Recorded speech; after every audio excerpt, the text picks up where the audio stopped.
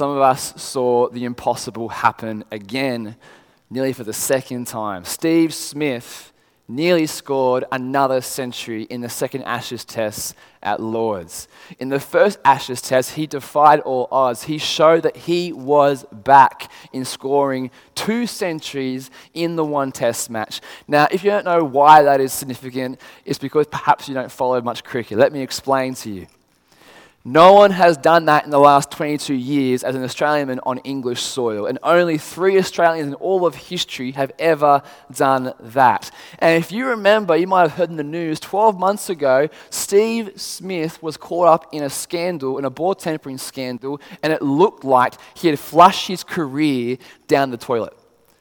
He had thrown it all away. He was on this trajectory towards being the greatest batsman in cricket of all time. And now he was looking at losing it all.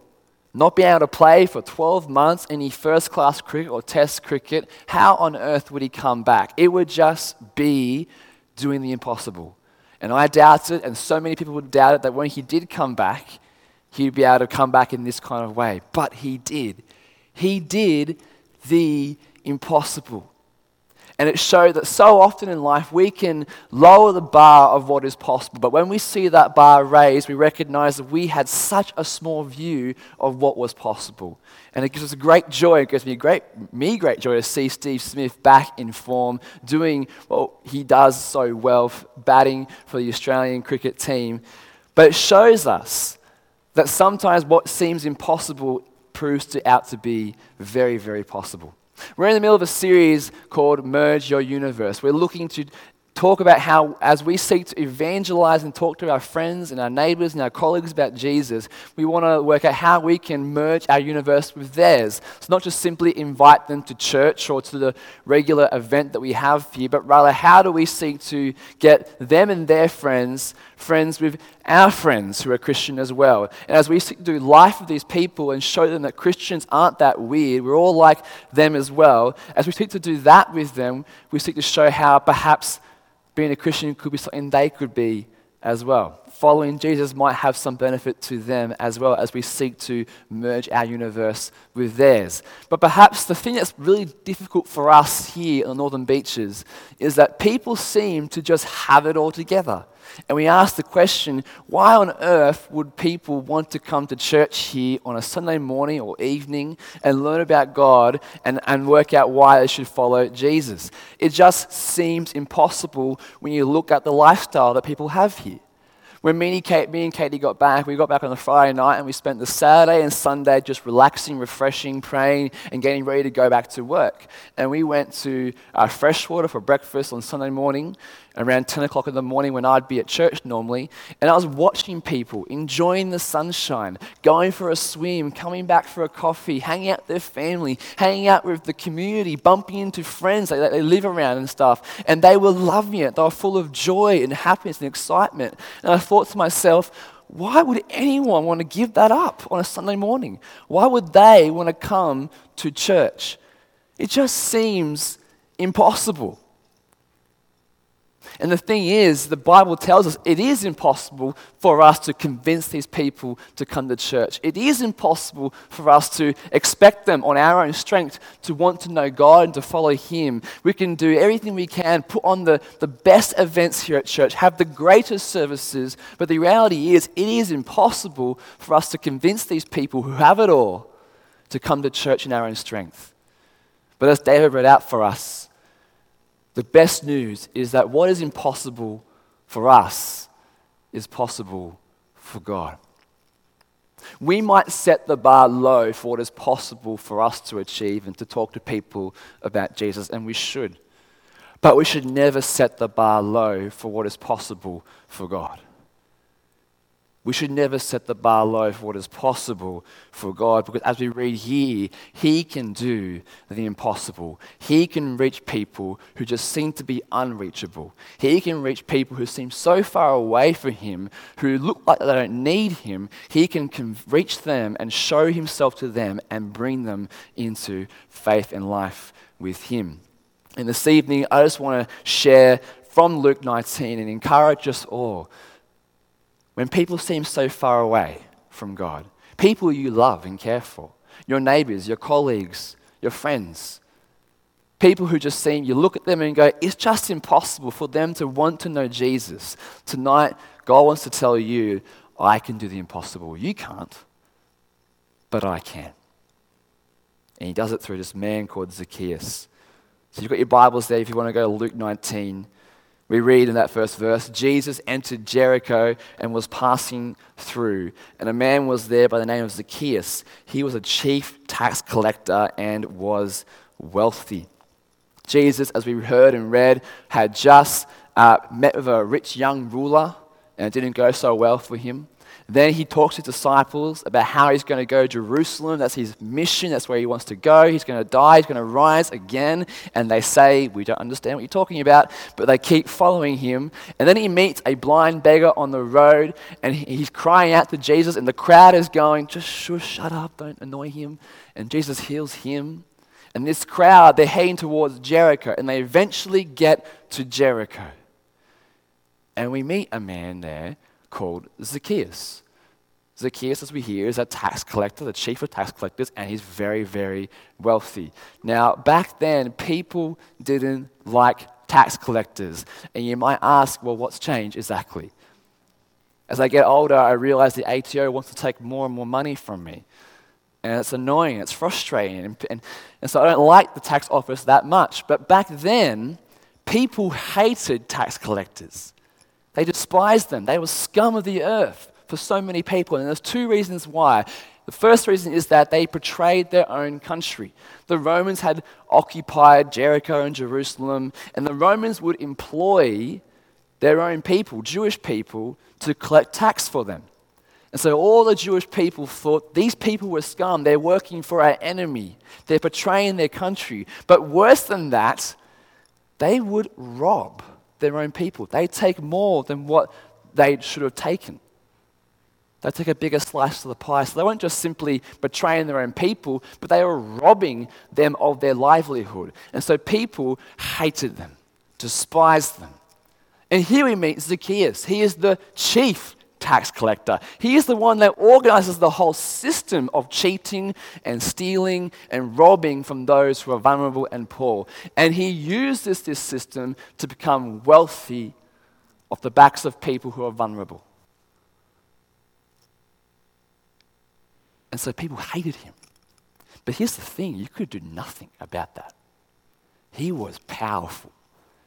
I mean, he's the chief tax collector. He is the means by which the Roman Empire got their money. So the Romans protected him. He was wealthy. So he was the guy you wanted to be on the inside with. You wanted to be friends with him because you would benefit from that friendship. So he had power, he had control, he had money, he had it all. And yet we read in that chapter in verse 3, he wanted to see who Jesus was. Why on earth would such a man care about a wandering preacher, a Jewish teacher? Why would he want to see who Jesus is? He's probably heard reports about this guy doing miracles, saying incredible things, but I wonder if actually he's heard about his mate Levi in the northwestern part of Israel. And he's heard about how he threw a party once, and Jesus came to that party, and all the kinds of people that he hangs out with was there as well. And he's probably thinking, maybe he can be my friend as well. Maybe he's got something to offer me that I don't actually have. You know, as I said before, we live in a part of the world where we don't think many people, it's just impossible for them to want to ever come to Jesus. It's impossible for them to ever think about how they need God in their life because they have it all. They're healthy, they're wealthy, they live by the beach. They have the best food and coffee, they're fit, whatever it might be. And we just kind of, just palm them off and say, it's too hard. They would never come to Jesus. They would never want to know who God is. I'm not going to bother merge my universe with theirs. But what if there's a whole bunch of Zacchaeuses out there? They live in your street, they work in your workplace, you're perhaps even friends with them, and they're looking for something more. The secular dream that they are living in is just not providing the life they had hoped for. Although they might have it all, they're still filled with anxiety and a sense of hopelessness and longing, and they don't know why, and they're looking for something more. Perhaps they're even looking for Jesus. Now, Zacchaeus had two barriers. He was short, tiny, wee man. He couldn't see over the second barrier, the crowd. And so he had to work out how he was going to see Jesus. And he was so keen. This is why we know he is legitimate. He's seeking because he runs. I mean, imagine a little man just running towards a tree. Everyone's going, what is this dude doing? You don't run in the first century. Running is fun here in Manly, that people don't run back then. It was a shame for a wealthy man like him to run. And so the little man is running towards this tree to climb it up to see Jesus. He goes about embarrassing himself so he can get a look at who he is. Because he doesn't know who he is, but he knows he has something to offer him. And the question I want to leave with you before we keep going is, are we more like the crowd sometimes in our own life? Are there people, Zacchaeus, in our own life that we don't even know about, who are seeking something? Maybe they're even seeking Jesus. But because they're in the impossible basket, because we think they'll have no chance of coming to church, we behave more like the crowd and we become a barrier to them and to God working through us in bringing them to Jesus. So the question I'll leave for just a moment. We come to verse 5 when Jesus and Zacchaeus meet. And up to this point, Zacchaeus is just hoping that he will find Jesus, that he will be noticed by Jesus. But then we read here, when Jesus reached the spot, he looked up and said to him, Zacchaeus, come down immediately. I must stay at your house today. So he came down at once and welcomed him gladly. What started out as a hopeful attempt of finding Jesus ends in divine providence. Jesus is looking for Zacchaeus. Zacchaeus might have been looking for Jesus, but Jesus has been looking for Zacchaeus. And in fact, Zacchaeus is the one who is found by Jesus. It says there in verse 5, when Jesus reached the spot, that's very specific language that Luke is employing here. You see, Jesus is not on this presidential campaign through Jericho going to Jerusalem. It's not he's going to walk through Jericho and go, okay, what today? Let's just hang out with some people, shake some hands, kiss some babies' heads, do some miracles here, maybe go to this synagogue there or go to this place here and do some little talking and preaching. No, when he's healing the blind beggar, he has in mind a spot that he wants to get to in Jericho. He knows he's going to get to Jericho. He knows where he's going. He has a very specific spot in mind where a tree is and the guy Zacchaeus is up. And he has to get to that spot to see Zacchaeus and says, I must have dinner with you today. I must stay at your place. Zacchaeus is looking for Jesus, but in fact, he's found by Jesus. Because Jesus is searching for him for far longer than Zacchaeus has been searching for Jesus. Now, what do the crowd make of this? They're not very happy, not very pleased. We read in verse 7, they're grumbling, they're saying, doesn't he know that he is being the guest of a sinner? How would you feel if you're in the crowd and you're a follower of Jesus and Jesus bypasses you? You're like, eh. He bypasses you and he goes straight for the guy who robs people of their livelihood. He goes for the sinner. He goes for the person who is a traitor to your country. How would you feel? You'd be pretty upset, angry, and bitter, frustrated that Jesus overlooked you and went for this person instead. We despise people like Zacchaeus. We have a thing called tall poppy syndrome in Australia. If you don't know what it is, we like the idea of cutting down people. We see people who are better than us, and we think to ourselves, I don't like that you're better than me, so I'm going to cut you down and bring you on my level or lower so I can feel good about myself. But when it comes to people like Zacchaeus, we despise them even more. We hate people who not just are better than us, but people who earn their wealth, earn their status through illegitimate means, through corruption, through extortion, through exploitation, through cheating and lying and stealing. These people we are disgusted by. These people are so far away from God that we want nothing to do with them. We might even hate them. That's how strong we might feel about these people. When the Royal Commission to Banking was going on and people were sitting at that dock and they were being exposed for everything they're doing, I'm not sure how you guys felt, but I certainly felt a sense of anger towards what they were doing. Exploiting poor customers, manipulating people who didn't know better to giving them their money. We despise people like that, who are bullies, who hurt us, and we don't want them or don't think they could ever to know God. I remember when I was in youth group, when I was 14 years old, and to kind of get a picture of me at 14, I was like, I like to think of myself as like the kind of like the poster boy for Christianity at my church. When I was 14 years old, I was the guy who was at youth every single week. I was at Bible study every single week. I would volunteer for everything but front and behind the scenes. I was just the guy, I thought to myself. And there's a bunch of other guys who would come along to youth group as well, and they were jerks. They were not Christians. They were just bullies, and they were the worst kind of people. And they would just make a muck every Friday night. And what they would do sometimes when I was 14 years old is they would form this circle, and you might have done this yourself or this might have happened to you as well. They would form a circle and do what's called a washing machine circle or a pushing circle. And they would just what they'd do is they'd get their victim, they'd trap them in that circle, and they would just push them back and forth. And so what happened to me one Friday night is I became a victim of the pushing circle. And so they came and surrounded me and started pushing me left, right, forward, back and forth like a washing machine. And eventually some leaders came and stopped and broke up the whole thing. But I can tell you what, I was not happy. I was upset. I was angry. I was frustrated. I was like, why did these losers come to youth group every single Friday night and make my life hell? Why are they here? And they just kept coming. Even though sometimes they got banned from youth group. That's how bad it got. They got banned for like a month or two and they would come back. I don't know why they would come back, but they would.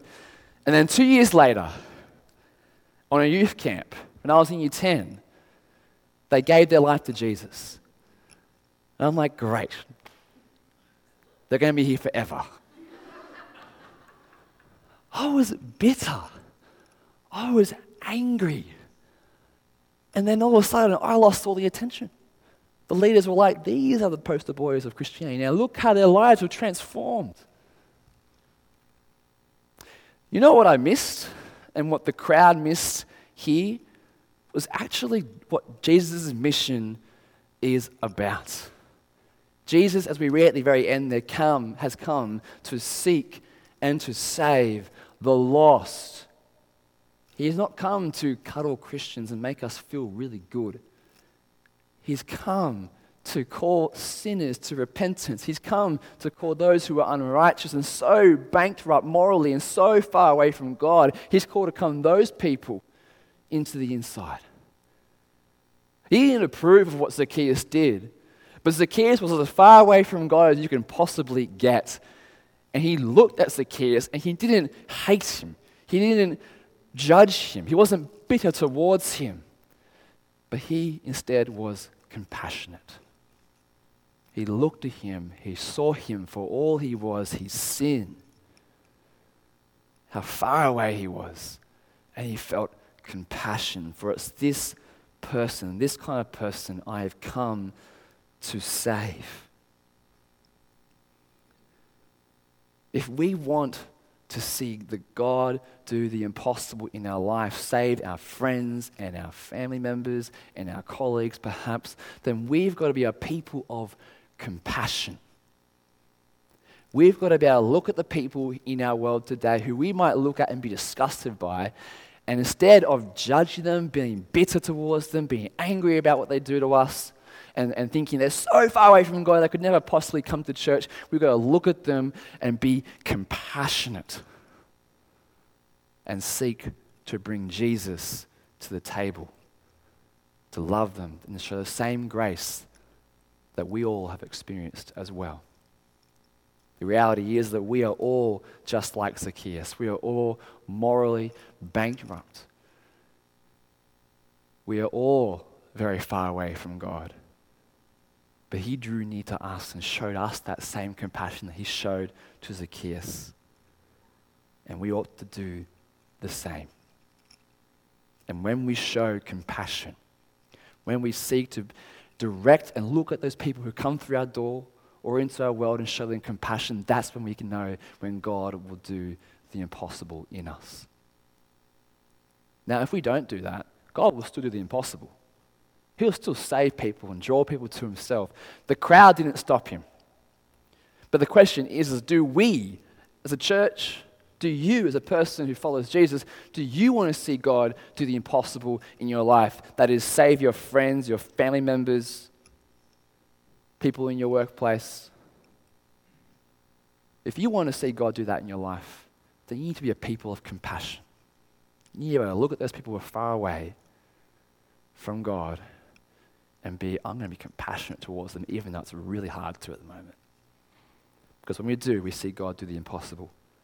We see that in verse 8. After Jesus has spent some time with Zacchaeus, he comes out, and Zacchaeus comes out as well, and he says to Jesus, and before everyone else, "Look, Lord, here and now I give half of my possessions to the poor, and if I have cheated anybody out of anything, I will pay back 4 times the amount." We see the impossible happen with Zacchaeus. We see a man who meets the Lord Jesus and experiences the impossible. Salvation has come. This man has saved. The impossible happens in that he parts with his wealth. What that rich young ruler could not do earlier on in chapter 18, Zacchaeus somehow does because he meets Jesus. Don't you want to have been in on that conversation with Zacchaeus? To know what happened exactly, why, how does Zacchaeus come to this point where he was a traitor and robbing people of their livelihood to this point where he's giving all his money away to them joyfully? I don't think we need to know exactly what happened because I think the way in which the narrative is structured tells us. And that's why I got David to read out that whole section, because that section teaches us what is going on here in this moment where Zacchaeus confesses his faith to Jesus. It's not a coincidence that Luke bookends a healing of a blind beggar with a story of a man who rejects Jesus or can't save himself, with another story of another rich man who does get saved. And that point is that the rich blind beggar calling out to be saved, Son of David, save me. He wants his eyesight to be healed, and Jesus comes and he heals his sight to show that only he can heal the physically blind. Only he can heal the physically blind, and therefore only he can heal the spiritually blind. And what that says is that what happened in that room, we don't need to necessarily know what was said or done, but rather that when Jesus chooses to save someone, he does. No matter how far away and impossible it might seem, he can open the eyes of the spiritually blind, those who reject and despise him. He can do just that. And so the encouragement for us is that no matter what we're doing in our life, and though it seems so impossible in the Northern Beaches for our friends and our family members to come to know Jesus, we must recognize the fact that Jesus can do the impossible in the lives of those that we live with. He can bring their eyesight back, spiritually speaking. He can heal them of their spiritual blindness to make them see that he is their God and they must follow him. And the question is, are we going to be a people of compassion to allow that happen? If we want God to use us in that way, then we must be people of compassion so we can see God work and bring people into his kingdom. But there's a warning for us at the end. Jesus speaks to Zacchaeus, but he's also rebuking the crowd as well. And he says to them, or to Zacchaeus, "Today salvation has come to this house, because this man too is the son of Abraham." In other words, he's saying to Zacchaeus that just as everyone else here is a son of Abraham, that is, but they belong to God and God's people, you too are also part of God's people. Just as everyone else here enjoys the blessing of knowing their God and knowing that He will bless them and love them and save them, you too can know and enjoy that you have God's blessing on your life and you are saved as well. And the question then, not just to Kias, is to the rest of the crowd, is will you accept him as your brother? Will you accept this man who once betrayed you, robbed you of your livelihood? Would you accept him now as someone who you will love, as someone who is the same heir to the same promises, your brother? Or in other words, will you drop your pride and let this man in?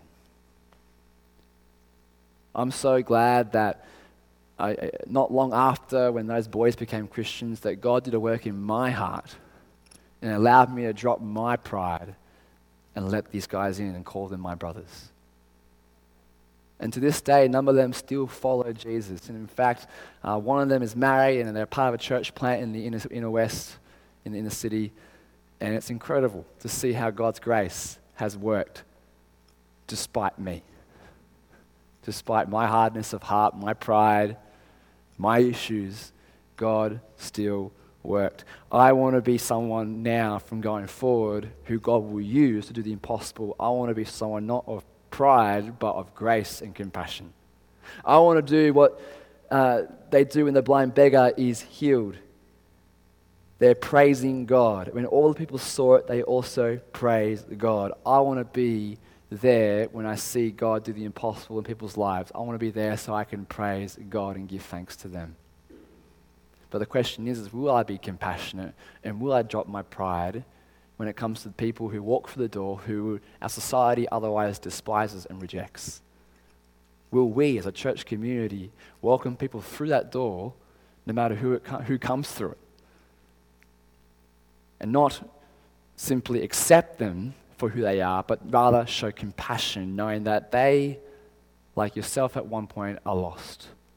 But they can be found in Jesus, and indeed that is why He has come, to seek and to save the lost. Let me pray.